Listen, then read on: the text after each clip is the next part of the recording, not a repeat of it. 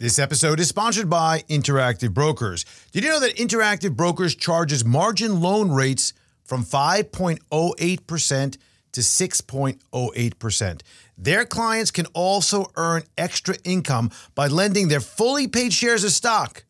Join Interactive Brokers clients from over 200 countries and territories around the world to invest in stocks, options, futures, funds, and bonds on a global basis. Minimize your cost to maximize your returns. Rates are subject to change. Learn more at ibkr.com/compare. The Disciplined Investor is all about you, your money, and the markets. Sit back and get ready for this edition of the Disciplined Investor Podcast. This episode of The Disciplined Investor is sponsored by Horowitz & Company. If you're looking for a portfolio manager, look no further. Horowitz & Company. From seed through harvest, cultivating financial success.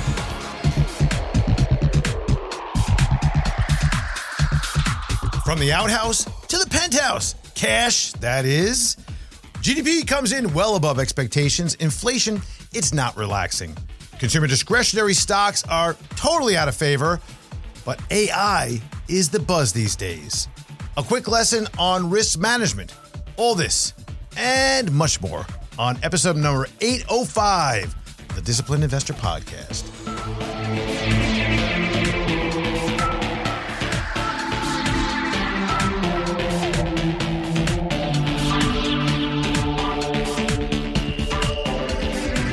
Very good day to you. Here we are. It's the end of February 2023 already. And all things considered, if you really think about it, markets generally speaking, there's been some bumps and grinds. There's been some potholes here and there. But generally speaking, this year to date, if we look at the totality of 2023, you got to think that with all the hot mess that's out there, all the headwinds that are going on, everything here and around the world, the markets have held up pretty darn well. Quick intro, I'm Andrew Horowitz, by the way. I'm a certified financial planner. Been working in this field of investments and finance since the late part of 1980s and really got my CIP right in the beginning of 1990s. So what I'm talking about here is not just flippant hypothetical. It's not just, maybe academia. Let's just take a book and let's look at it and then let's read through it and regurgitate it on a podcast. No, it's not. It is not one of these discussions of, maybe I'm an amateur investor, but I just love to hear my voice. No, it's not that at all. What it is the reality of facts, information, and experience that I have garnered over the last several decades. I'm not that old, by the way, but, I've been working at this for a very long time. I've been through a few rounds of inflation and deflation, and now disinflation, whatever the hell that exactly means. I've seen booms. I've seen busts. I've seen crazy thing happen like we saw back in the 2000s, the Y2K incredible excitement like we saw with blockchain and we saw with AI going on. I've seen things like housing busts that nobody supposedly saw. Nobody saw coming, which is preposterous, by the way, because it was clear as day back then to me. Our team, we thought, hey, you know what? Looks pretty much like there's going to be a major problem in the housing area.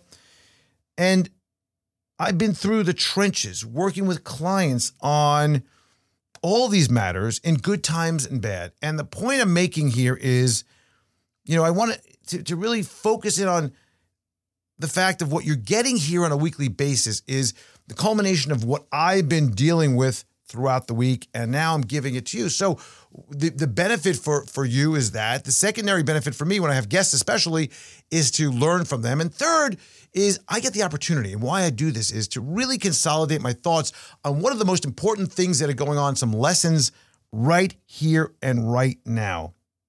And that's what we do actually for people just like you. So if you're thinking about, what to do now, like what should I actually be thinking about? Is it a time to really push in, pull out? Is it a time to buy this, do that? Should I buy a house? Should I refinance or not? Should I invest in alternatives or in commodities? Well, I will tell you, if you're not exactly sure, that's what we're here for. So let's get talking. In fact, for March, I do this every year, something like this. In the month of March, it's my birthday month, I do something to help out. So I'm going to personally have conversations with anyone who is serious about considering becoming a client. So you can go over to thedisciplinedinvestor.com. You can click on some of the various places that there to get in touch. And if you want to set up a meeting throughout the month of March, that's what we're going to do. We're going to spend time with you, and we're going to spend time talking about your situation, what to do, how to do it to get you to where you want to go. Even if you don't exactly know where you want to go, you know you need to move forward. And we're going to help you set up a roadmap. Now, what kind of things is there to talk about right now? And when we think about the last week and we look back, we're not going to go too far back right now. We're going to look at the last week or so. And I think that we need to really focus in on what happened, because during this last week, we had the worst day of 2023 thus far. Dow Jones got smoked. The NASDAQ was down 2.5% earlier this week. Came back a little bit, but then failed again after the GDP report. And, again, ups and downs throughout the week.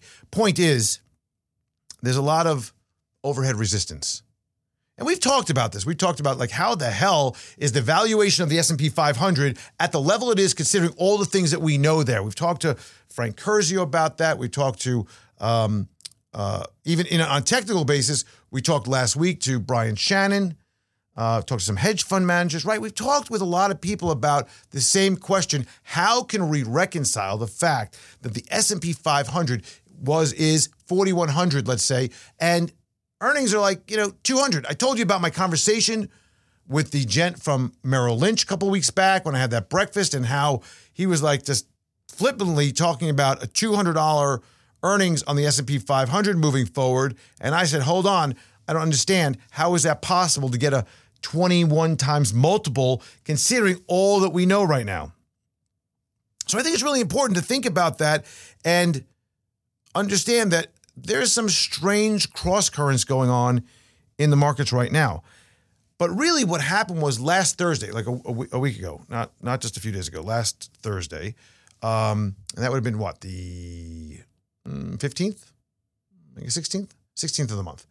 The 16th of February, 1:30 in the afternoon, we got some talking heads, the Fed speakers, both Bullard and then the next day Mester, came out with some conversations about, hey, you know what? Maybe there's a chance that we're going to need to go even further than we've been thinking about on inflation. In particular, Bullard said 50 basis points. The market said, holy crap. That was the sound I heard.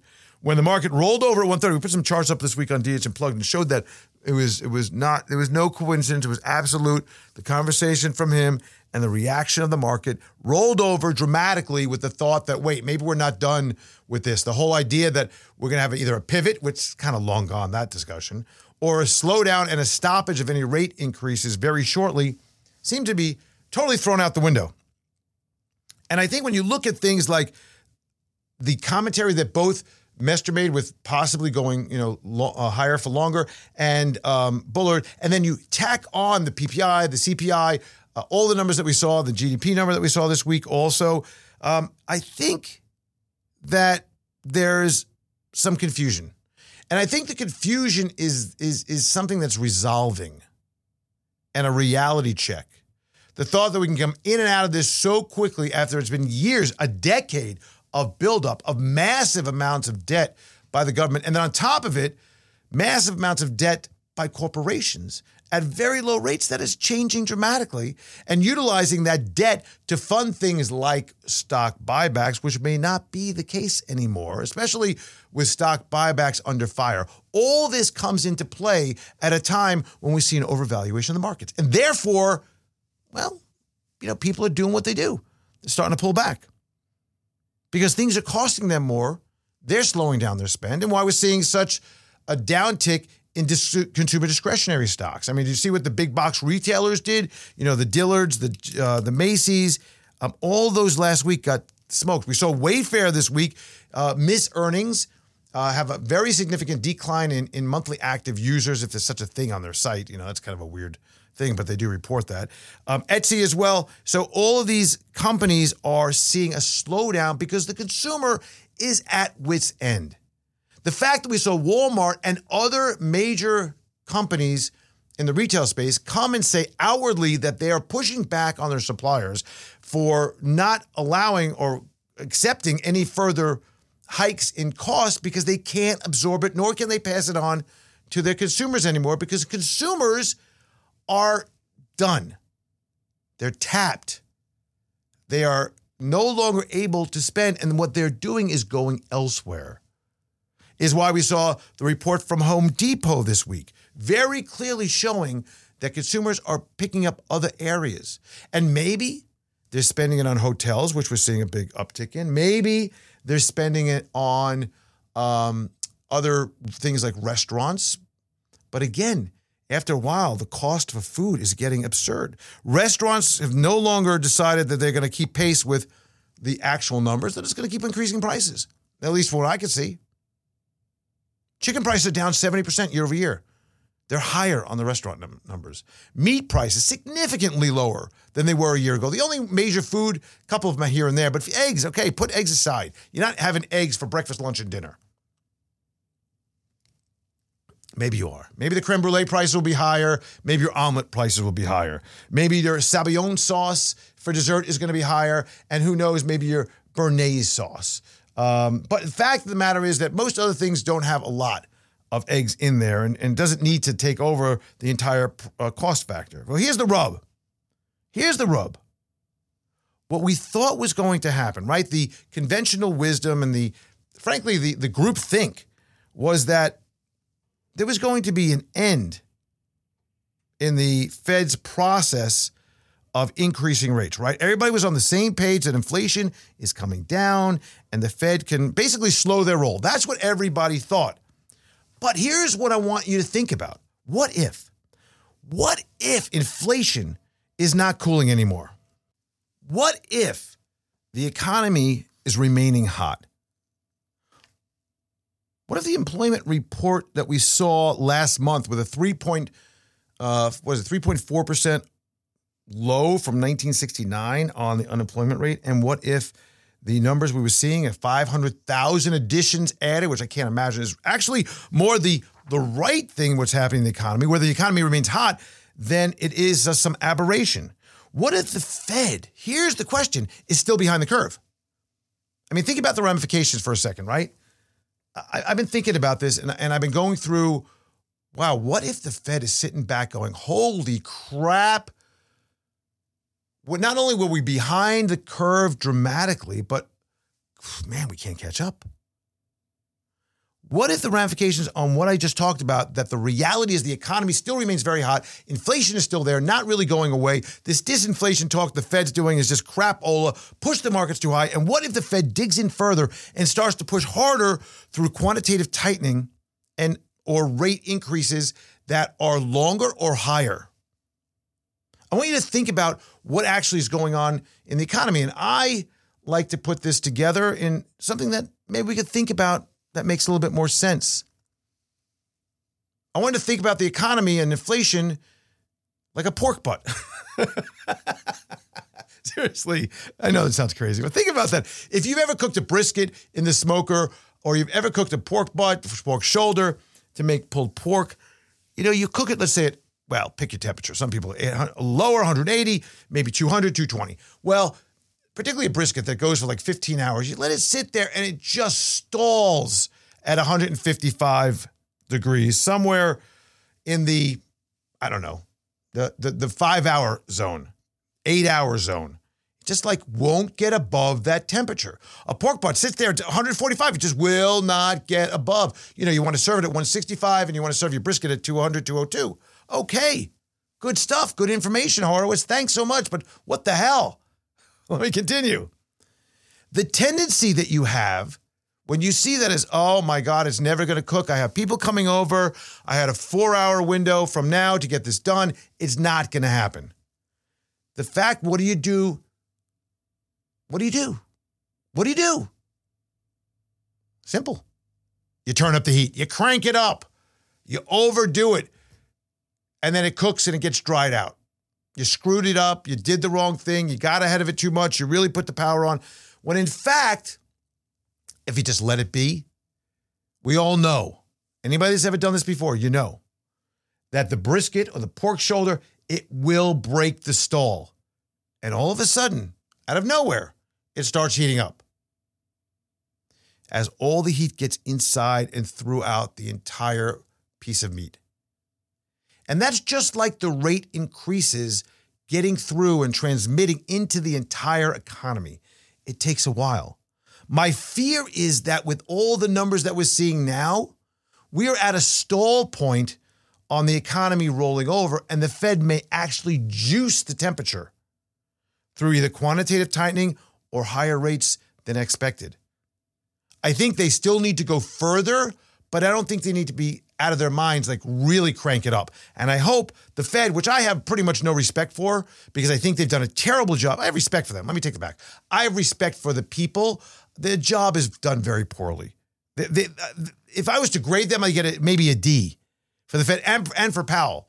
I think they have missed many opportunities, but we're not going to get into that. The fact is we're in a stall. Our shoulder, our butt, our brisket is at a stall point.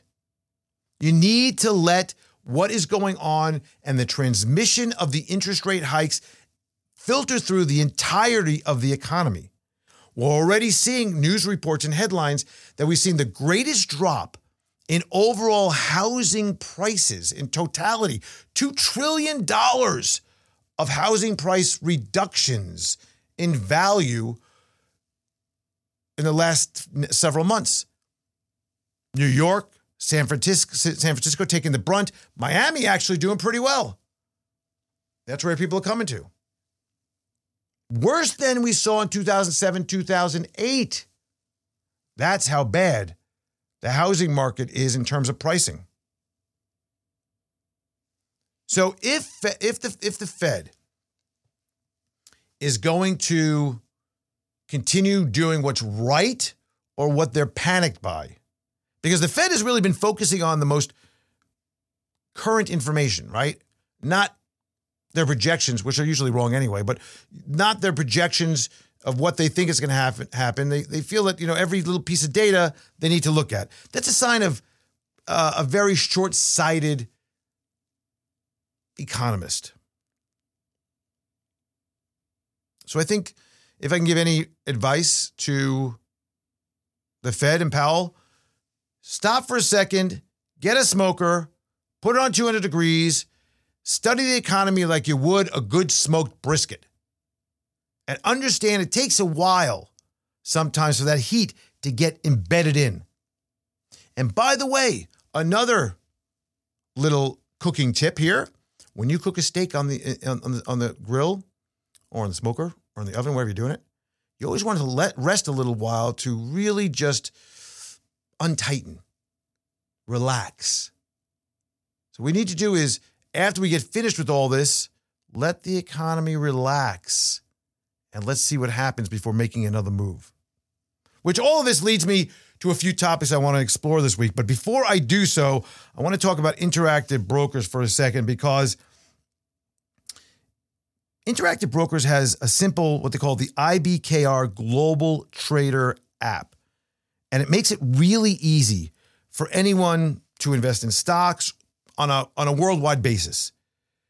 You can scan the market for opportunities, deposit into your local currency, and trade stocks in the US and in Canada, Europe, and Asia. So you can take a free trial at IBKR Global Trader and gain instant access to a paper trading account with $10,000 in simulated cash. So in other words, you can play with it before you actually invest to understand how all the complexities of it work and all the opportunities that are there in terms of the tools they have, and then put it to use after you have that good training behind you. Put the world in the palm of your hands. Start your free trial today at ibkr.com/global trader. I highly recommend you check that out. It's pretty interesting on that. So, as I mentioned, I want to get into a few different topics, because if there is all this risk out there, if in fact the Fed is behind the curve, and if what we're seeing right now is just a tip of the iceberg with a revaluation, I think there's some things that have happened over the last few weeks that are very interesting to look at, but also some things that we need to be aware of. So first and foremost, I want to talk about the return of AI again, artificial intelligence. You know, this buzzword that was out there was really hit hard in a good way for many stocks over the last, 2 months, I guess it is, right? Any company that talked about AI got a boost. Then it faded. And reality set in. And everybody was like, okay, you know what? Wow, that flub that we saw from Google maybe tells a lot more that we need to know about the not ready for prime time aspect of AI, but with the understanding that there is a long-term opportunity there as well. So that's something. Then NVIDIA comes out with earnings this week, right? NVIDIA come out with, remember, NVIDIA was under severe pressure last year. And the reason was they were no longer associated with the benefits of blockchain. They weren't the blockchain babe, so to speak, right? They weren't the king of crypto in terms of tech. The stock itself was really coming in, hard. I had a few clients that called me about that, and I said, listen, NVIDIA's a good company. Nothing wrong with that long term. Right now, it's just the chip sector is really out of favor, and blockchain and crypto and mining is out of favor, and NVIDIA has really been paired with that as the place to be. So when we look at the stock now, the incredible comeback that it's making and its latest earnings just this week came in pretty darn good overall. But what happened was pretty smart by the company. They added that they are seeing a big demand for the products, for their products in particular, associated with AI, right? The chips that are AI. And they see that there is a significant opportunity moving forward to really utilize their chips and their products for the next boom of AI. Stock surge 14% on the news. Now, the only thing that I find a little off on this whole thing is that all of a sudden, when there's a really hot topic, they announce this, right? They use this as the cornerstone of their earnings announcement, which, again, if you can, I guess. But my problem is that I would have thought the development of AI over the past year or so would have been something that really they should have seen a significant amount of opportunity inside of their earnings already, because we saw announcements by Google and Bing or Microsoft and their use of ChatGPT and those companies and Baidu, and you would have thought that a lot of this was already happening. So why are they announcing this forward, and how come they didn't really press this in the past? Or maybe in the past we didn't care as much. Maybe that's a possibility. I don't know. Maybe that's something that's going on there. But the bottom line is, it seems a little suspect. I would like to watch the stock. Again, I'm not saying they didn't even talk about this at all. I'm saying that this seems odd and that they really came and pounded it right now, as they know it's a buzzword for investors. So we're going to keep an eye on NVIDIA, if we will. I also wanted to share, before we get into the topic of, I think we need to talk about risk management for a second here. But before we do that, I want to talk about the TDI managed growth strategy in terms of something that I find really interesting. And it's very important when I see these things happening in a big way, like I'm going to share with you, that I bring it to you. Because the process of rebalancing the TDI managed growth strategy, which is our equity hedge fund-ish, but not, processing of a quantitative and fundamental and technical analysis of equities within a portfolio that we could use some hedging and options and things like that in there. But what's interesting about it is the first thing I mentioned, the quantitative side. That's what I want to focus in on, because we use a filtering and scoring system that I have utilized and refined over a number of years. As a matter of fact, in the Disciplined Investor, the book itself, which is available on audiobook, there's some discussion about how to create a quantitative filter, screening process, if you will, where you look at a grouping of stocks and you look whether it's a fundamental data point, whether it's technical, and you start to thin out the crowd by adding different aspects in there. You know, there's a book called What Works on Wall Street that I read many years ago. And, that was Jim O'Shaughnessy, who's been on the show. We went through that, and I created what I thought from all the data points that we looked at and the historical, what were the best data points to look at from a long-term growth aspect of an equity, where management is doing what they should be. Earnings growth is consistency, which is a big point, and revenue as well. We're looking at things like return on equity. All these things come together, and we then take this universe of stocks and pare them down. Well, what's really interesting is we have a rebalancing happening this coming week.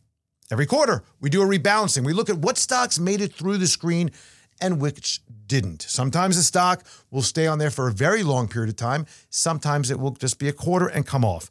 Well, what's interesting is that, at least that I saw, was that these preliminary results that I saw from the screen, there's a lot of differences all of a sudden from the last several quarters. Now, I think I mentioned this to you before. A lot of energy. Something I haven't seen in years inside the portfolio. Even starting to see a little bit of financials and real estate, which I haven't seen in years in the portfolio or in the screen. Doesn't make sense to be in there.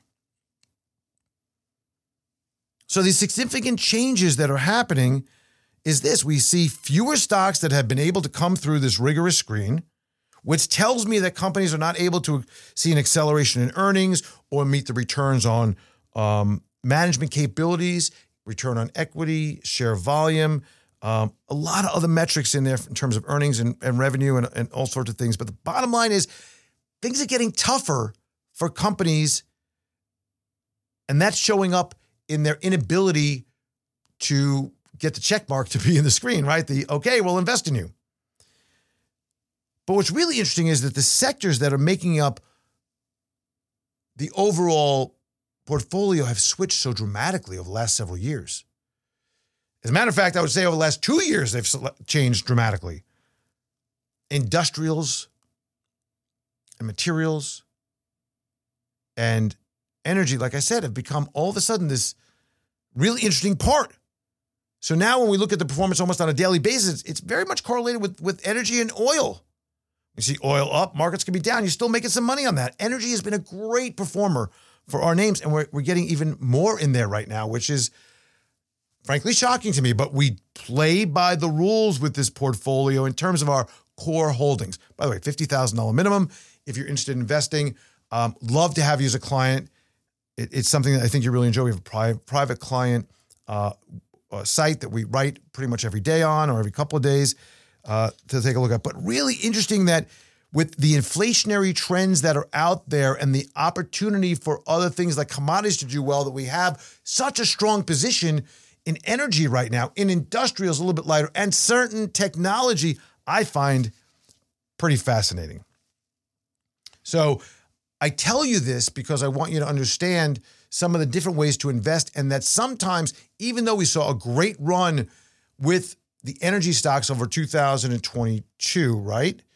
There still is an opportunity there because their earnings are just off the charts. The growth of earnings at these levels, what happened is, and my friend Frank Curzio will talk to this a lot, what happened was during the darkest of times, during the leanest of times when things were really bad, when oil was negative $40 a barrel during the pandemic, where it even got up a bit higher, but demand was so low, when China was shut down, and basically there was no really great demand requirement, companies got lean, which is what's happening with technology now, by the way, but they have a long way to go.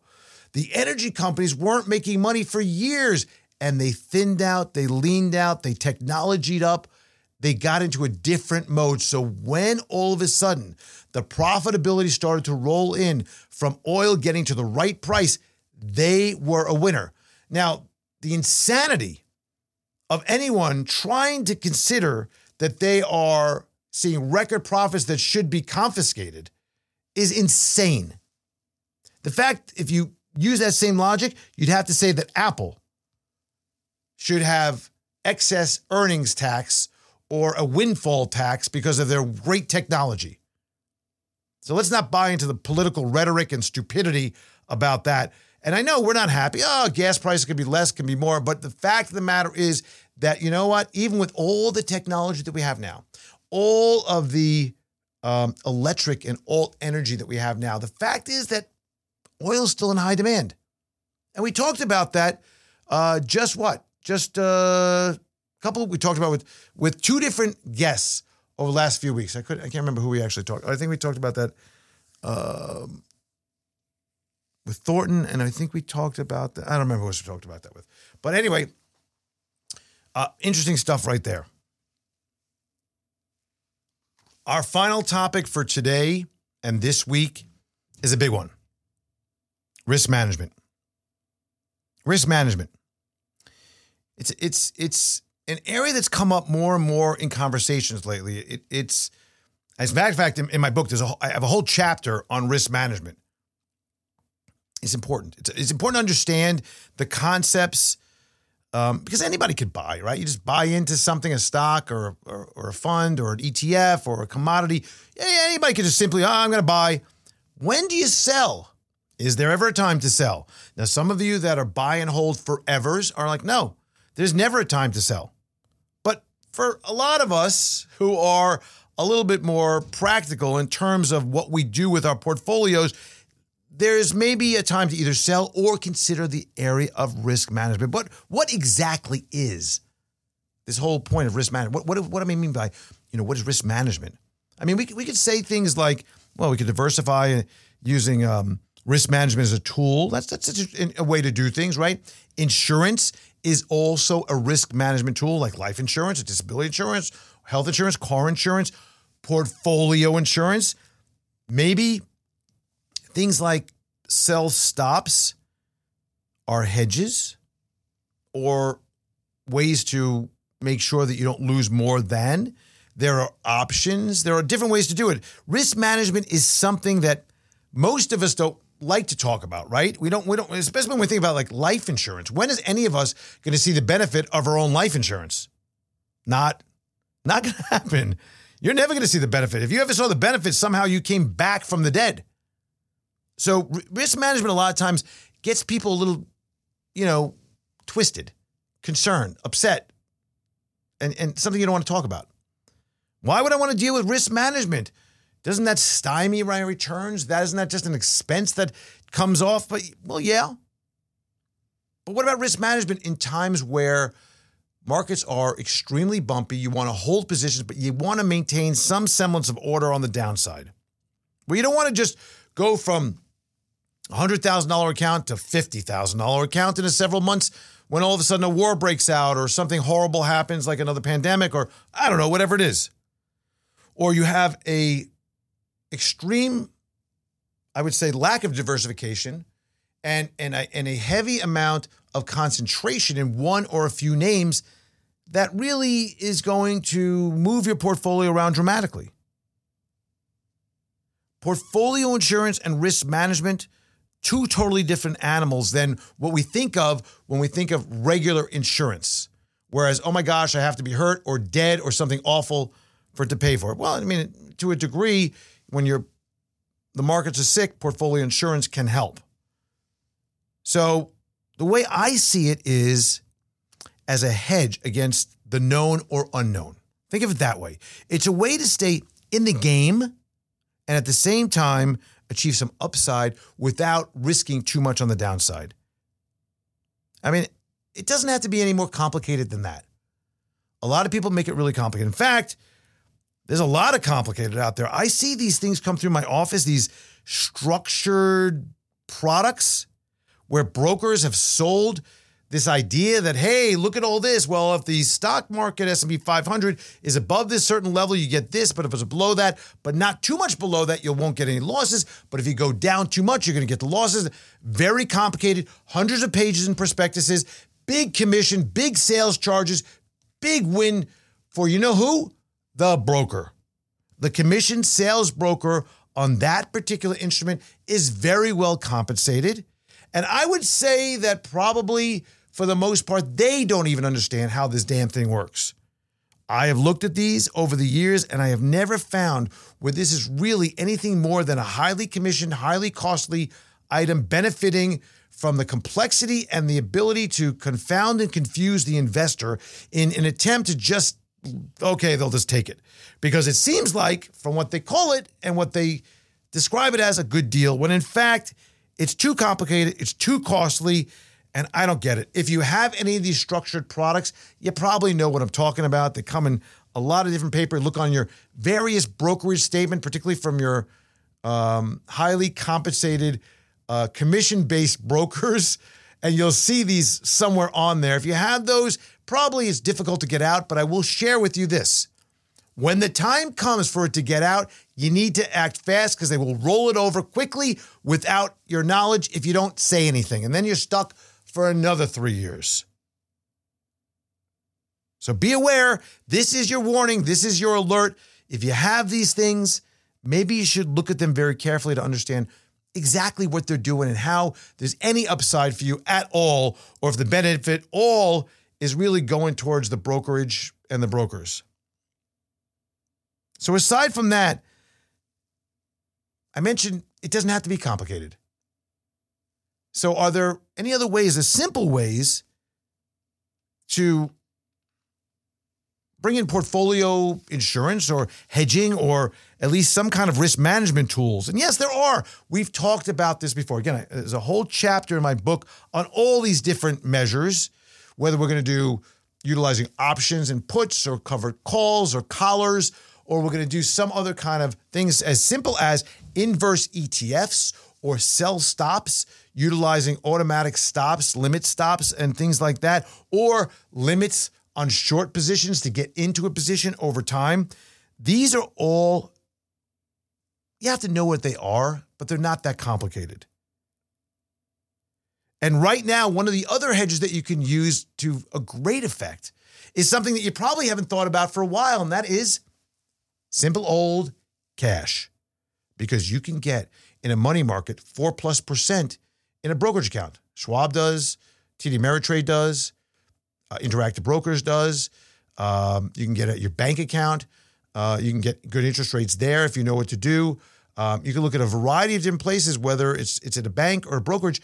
You can get good interest on your money right now. And that becomes an alternative. In fact, it kills TINA. There is no alternative to stocks and things like that. It nullifies the idea of that cash is trash, because now it's almost like getting a guaranteed, or at least, don't want to say guaranteed when it comes to money markets because they're not guaranteed per se, but it is a money market with a good chance of low fluctuation, if any at all, and a 4.5% yield. It's like getting an ultra short bond or a bond fund or a bond ETF with a 4.5% or 4% yield.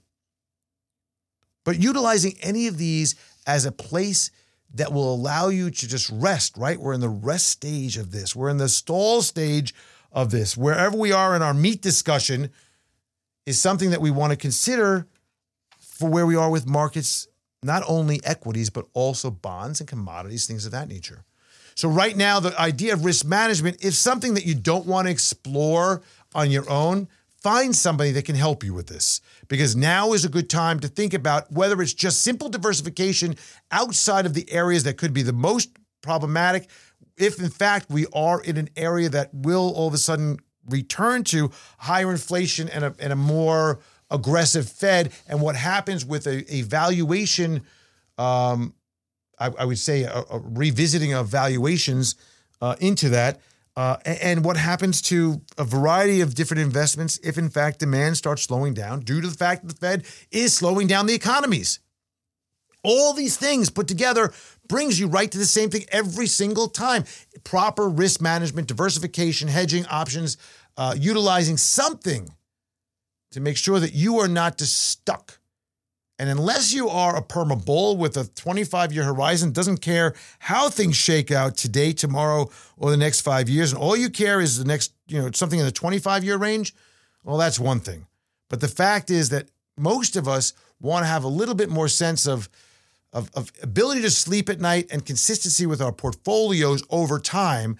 That will probably be like the tortoise versus the hare. Get to the same place, but without all the craziness in between. So think about that and utilize that. And that's my quick lesson, if you will, or my discussion for this week that I think would be of real good use right now when it came to your thinking process. So whether you do it on your own or somebody else, make sure to do something. That's all the time we got for today. Thank you so much for joining me this week and every week. Good guests coming up next week. Some cool stuff over the next few weeks. Thank you for being there. Make sure to subscribe. Tell your friends. Send a link. Send a bump. Send the share button to a friend about this podcast, The Disciplined Investor. And I thank you so much. See you again next week. Nothing discussed in this podcast should be considered a recommendation to buy or sell any security. Past performance is no indication of future results. In addition, the information presented is not intended to be used as the sole basis of any investment decisions, nor should be construed as advice designed to meet the individual needs of any particular investor. Nothing herein constitutes legal, accounting, or tax advice or individually tailored investment advice. Remember, investing involves substantial risk. Past performance is not a guarantee of future results, and a loss of original capital may occur.